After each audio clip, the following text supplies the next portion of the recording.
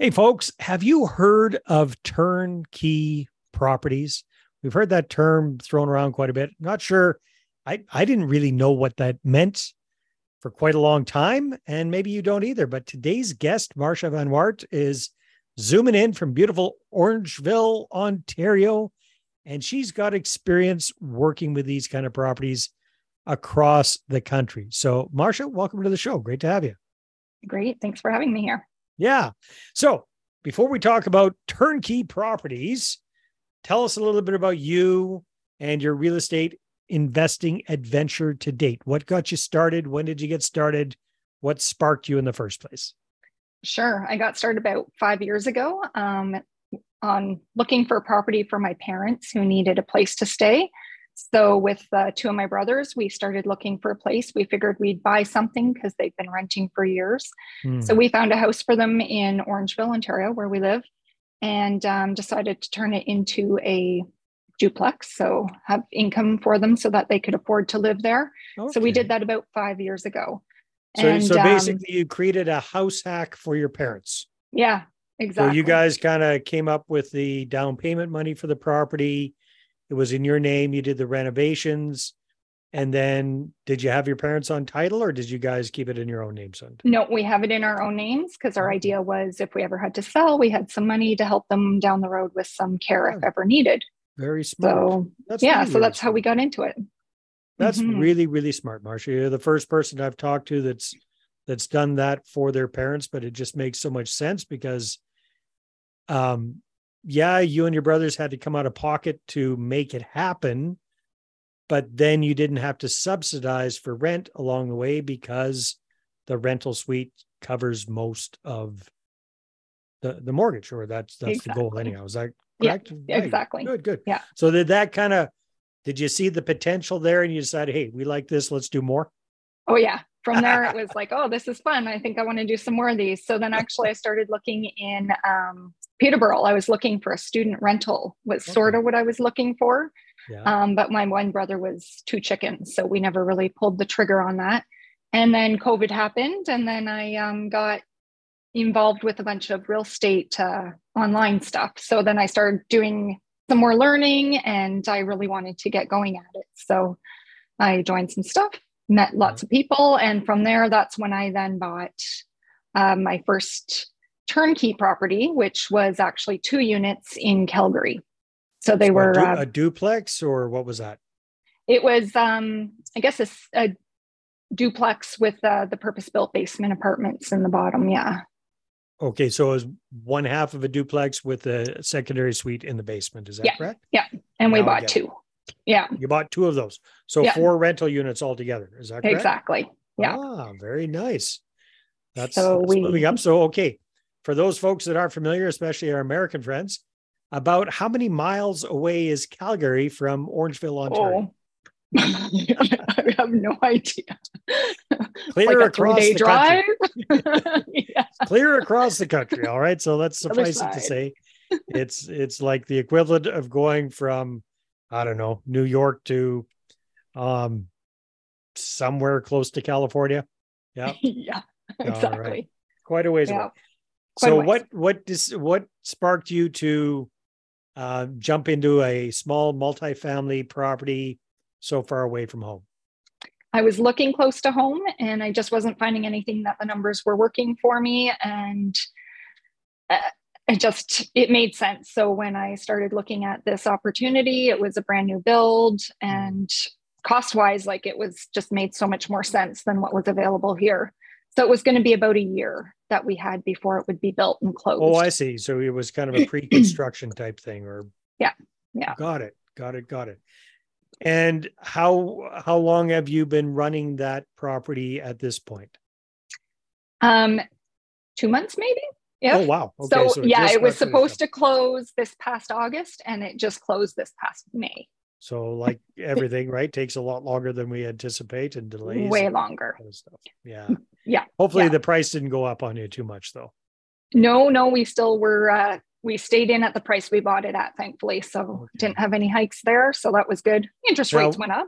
Yeah. What are you doing for property management? It came with 1 year free property management. All right. So is it Yeah, fully it's tenanted fully up? tenanted. Yeah. Nice. Nice. The day we closed, we had a tenant, one of the units already tenanted. Okay. Very good. Now, did you do this all by yourself, or were you working with one of your brothers, or This was with my two brothers. with both brothers? Okay. Yeah. So three of you doing Yeah. that. The three Okay. of Good. us. So now you got the property with your mom and dad in it, close to home. You've got a 4-unit property in Calgary, Alberta. What came next for you? After that, I bought a single family home in Fort St. John in BC. Uh-huh. And so I would have bought that in the November, and it closed last February. So I've had that for over a year and a bit now. Okay, so that's just like a regular house, no suite. Regular house with a purpose-built basement apartment again. Oh, it does have a suite. So it's a and it was a brand new build as well. Oh, really? Very nice. All right, so another brand new one. So did that one come with property management as well? That one did not. So my trying to remember who, sorry, someone helped me get that one tenanted. And actually I had the same tenant in my upstairs and lower unit. So I was property managing it for probably about a year. And then when the upper tenant then just took the upper unit, and then I hired property management to help me get the lower unit tenanted. Now, was this a property that you did with your brothers as well, or did you fly solo? Yes. Yeah. Okay. Yeah. Well, let's talk a little bit about that. It sounds like you've got a good thing going with investing with your siblings.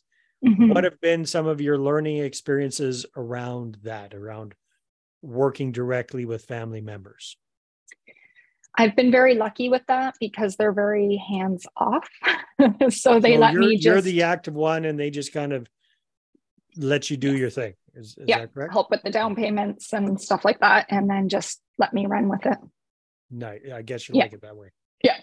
It's kind of a win-win. They probably like it that way too. Exactly. They benefit from it and they don't have to do any work. And what have you kind of done for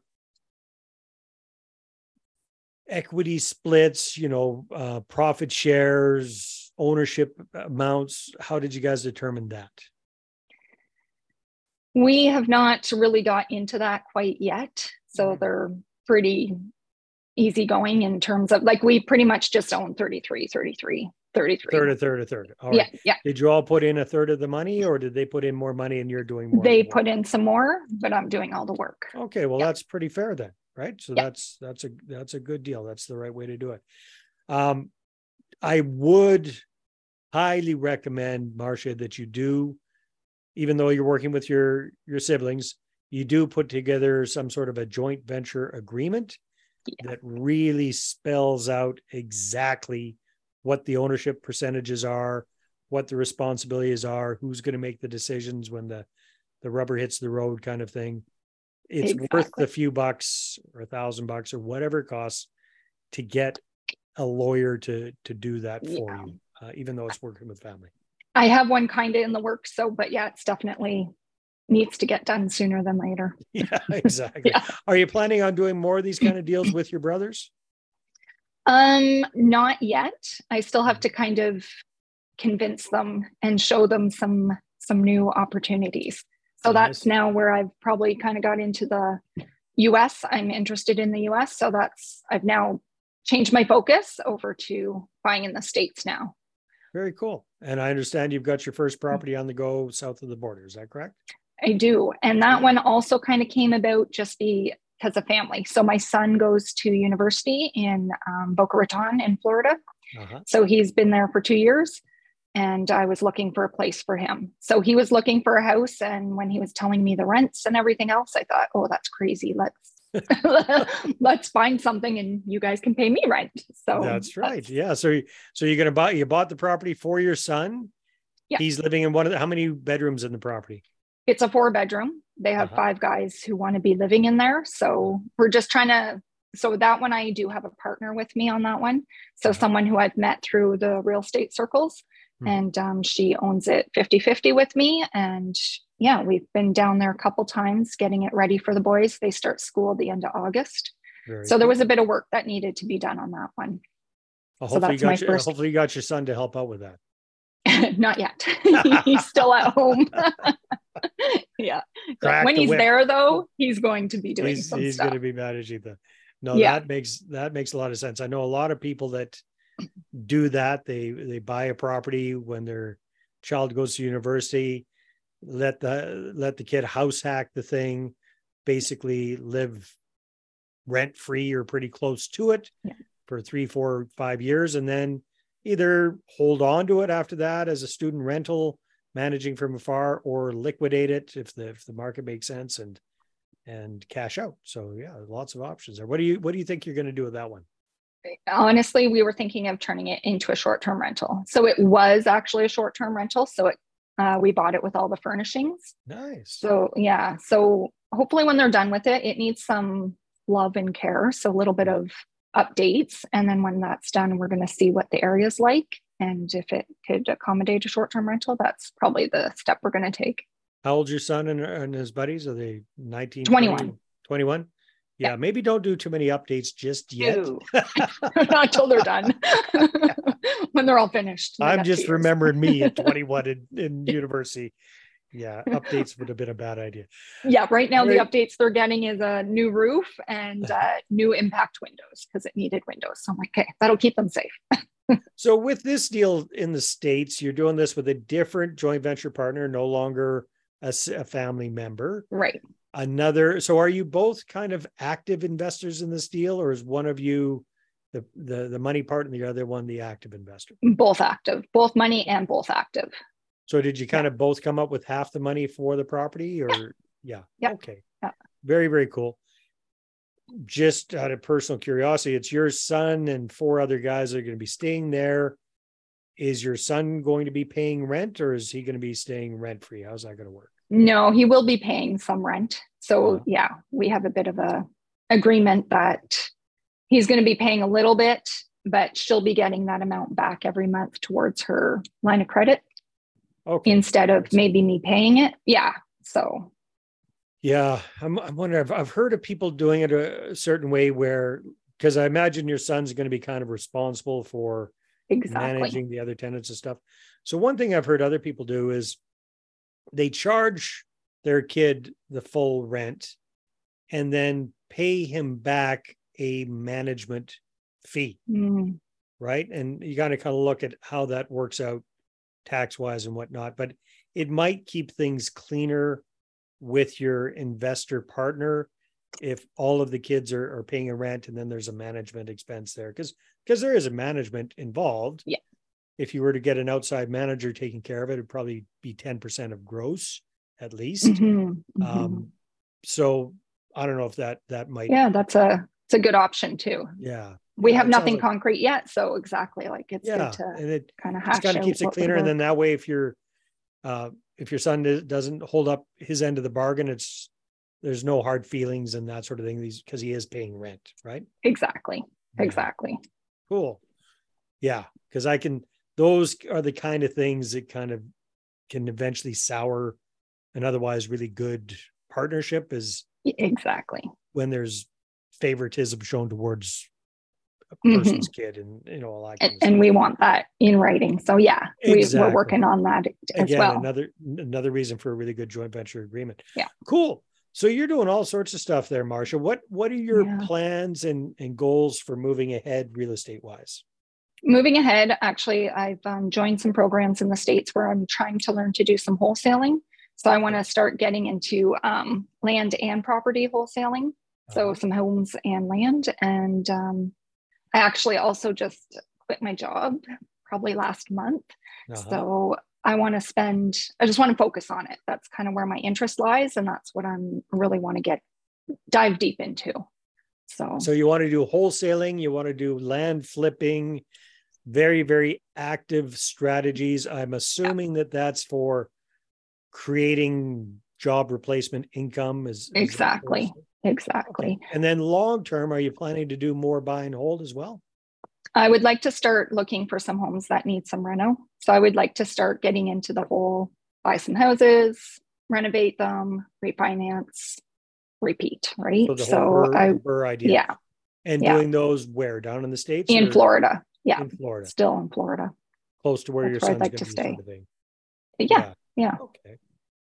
And maybe get him on board. Well, yeah, we can never count on that. I've got two kids in their 20s, right? So Yeah. our, Yeah. our best laid plans for our kids don't always work out exactly according to plan. Hey, are you open to an idea? Yes.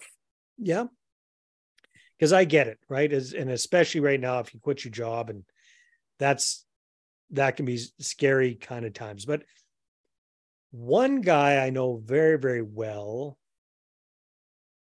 did something similar to what you want to do, because bottom line is you want to do the wholesaling and the land flipping for active income, right? Yeah. The challenge with that is that's a whole business in and of itself, right? And the markets that you're going to be buying the land and doing the wholesaling might not be the same markets that you want to do your buy and hold in. So then now it's like, where do I find the time to do the BRRRR deals and this stuff at the same time? So I'm not saying don't do it. I'm just saying, here's a different perspective for you. Yeah. My friend, what he did was he focused 100% on the buy and hold investing, all done with joint venture partners.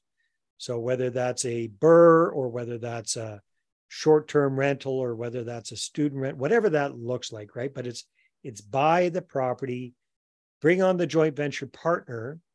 They put up all of the money.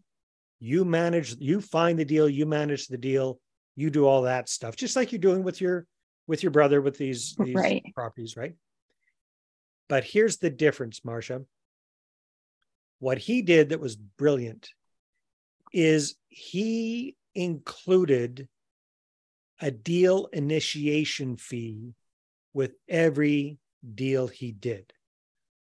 And so, for example, when he was focused on this full time, he was buying condos and things like that, kind of smaller type properties, but he was averaging probably, on average, give or take one a month. Okay. And he was charged a $5,000 deal initiation fee. And that would be included for the joint venture partner in their equity in the property. So let's say for easy numbers, you would needed $100,000 to do the deal. He would make the minimum investment $105,000. That would be the investor's equity in the property. And when all the smoke cleared upon refi or sale of the property, the investor would get the $105,000 back. But, and he explained this is all transparent, all upfront. He said, in order for me to be able to find you these really good deals, I need to keep the lights on. I need to cover my expenses. I need to create a salary for myself. And the cash flow from these properties is good, but it's not going to be enough to pay myself a full-time income. So that's what he did. And that's how he is able to laser focus on doing exactly what his end game was and not being distracted by having to create active income through flipping or wholesaling or what have you. Right. Does that make sense? Yeah. It's interesting. Anyhow, not saying you have to do that. I'm just saying it might simplify things for you. Always open to ideas. Yeah. No, that's interesting. Yeah. Something to think about too. Yeah. I'm not saying, if you're really keen to do the other stuff, great, go fill your boots, go for it. But there are other ways to accomplish your goal that might get you there a lot faster. Now, when it comes to bringing on JV partners and raising capital, sounds like you've done really, really well with your brothers. Do they have really deep pockets? Are they going to be able to be your joint venture partners moving ahead, or are you going to have to not for? Yeah, I probably have to start looking elsewhere. So, and you do like the idea of working with passive investors versus two cooks in the kitchen trying to divvy things up. Yeah, it depends. I think it depends how well we jive, how we get along. Like, I know my other joint venture partner, we get along really well, so it works fine. Right. But with my brothers, it also works with them just sitting in the back seat. And yeah. I would, just out of my own experience, I would suggest that chances are moving ahead, you're probably going to be happier with you being the one in charge and your JV partners being silent partners, right? Right. Passive Especially if you're going to partners. have more than one. Yeah, exactly. Yeah. So what are your plans for bringing on more passive type investors? Have you thought that through much yet? I have not gotten to that point yet, really. So it's more just trying to find another deal. So yeah, I haven't. Can I make you a recommendation, a suggestion? Yeah. So it's always that question, right? Chicken and the egg, which comes first, the money or the deal? And the gurus say, find a good deal, the money will find you. No, that's very, very dangerous. So what I would recommend for you, big broad strokes, Marcia, is that you got a good track record already in a short period of time. You're on a good roll here. So what you can do is leverage that and really connect with people who are in your existing network, right? You've already tapped in to your brothers, right? But expanding that a little bit more. So friends, family members, coworkers, past coworkers, business associates, whatever, right? People that you have that pre-existing relationship with. Focus on them. The real estate investing groups are good, but they tend to be better for finding other active joint venture partners because everybody wants to get their fingers in, right? Yeah. Not so great for finding the passive partners. But your existing connections outside of the real estate world, they can be very, very good for that. And what we found over the last decade of doing this is most people in your position have access to somewhere between 1.5 and $3 million of investor capital from within their existing network already. It's just a matter of figuring out who's got it and how to present what you're doing in a way that's enticing for them. Does that make sense? Right. Oh, yeah. Step number one is create that target group of your ideal prospective investors, get them all in one place, break the ice with them first before we start pitching deals. Don't run in like an Amway salesperson, right? Just have a classy connection. And then what we do is we edutain them. We don't try to overwhelm them with real estate education because you've taken a ton of it. You know a ton of stuff. And I don't know, have you ever had a real estate conversation with somebody who's not into it? Yeah. Yeah, the eyes glaze over and they're looking for a way to get away. But we don't want to do that. But we want to create curiosity and get them to reach out to us, and then we can start that conversation. So instead of us chasing people for money, let's create curiosity, get them to put up their hand, and then show them what we're doing and get them engaged that way. Does that make sense? Yeah, it does. It does. So it's more just getting out on my own, like even Facebook and all that stuff personally, getting some of that information, start putting it out there so that. Start documenting your journey. Be very careful with social media.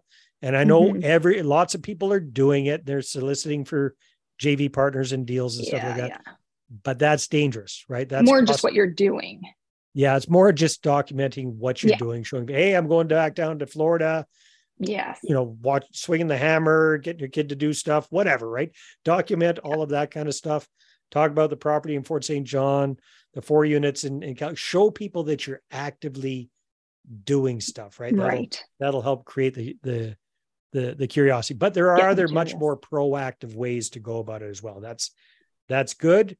But when you create that target group of your prospective investors and then you market to them in the right way, that's how you can start bringing on joint venture partners very, very quickly. Okay. That's a really good tip. Yeah. Hey, Marcia, congratulations on everything that you've accomplished in a really quite a short period of time. Hats off to you for quitting the job and looking at real estate investing as a full-time gig. That's scary. I know, I've been there, done that. Remember the nerves, the chewed fingernails. So that is wonderful. And I think you're going to see some great success when you dial into bringing on passive joint venture partners for your deals. For sure. I'm looking forward to getting that going. Hey, if our listeners, if somebody wants to connect with you, if you only had one way for somebody to connect with you, what is the best way? Probably email. So just to What's your email address? If you want to give it out, I don't know if you want to. That's fine. mvanwart@hotmail.com. So MVANWART@hotmail.com. Yeah. It's that easy. All right. You've had that email for a while, haven't you? I have. Fantastic, Marcia. Well, this has been a lot of fun. And hey, as I understand it, this is your very first podcast interview. Is that correct? It is. Very first. Congratulations. I appreciate this show being your first show being on. Was it as scary as you thought it was going to be? No. Super easy. Great conversation. I thought it was a fantastic conversation. All right. Thank you, Marcia, and everybody else. Thank you very much for tuning in, and we'll see you on the next episode.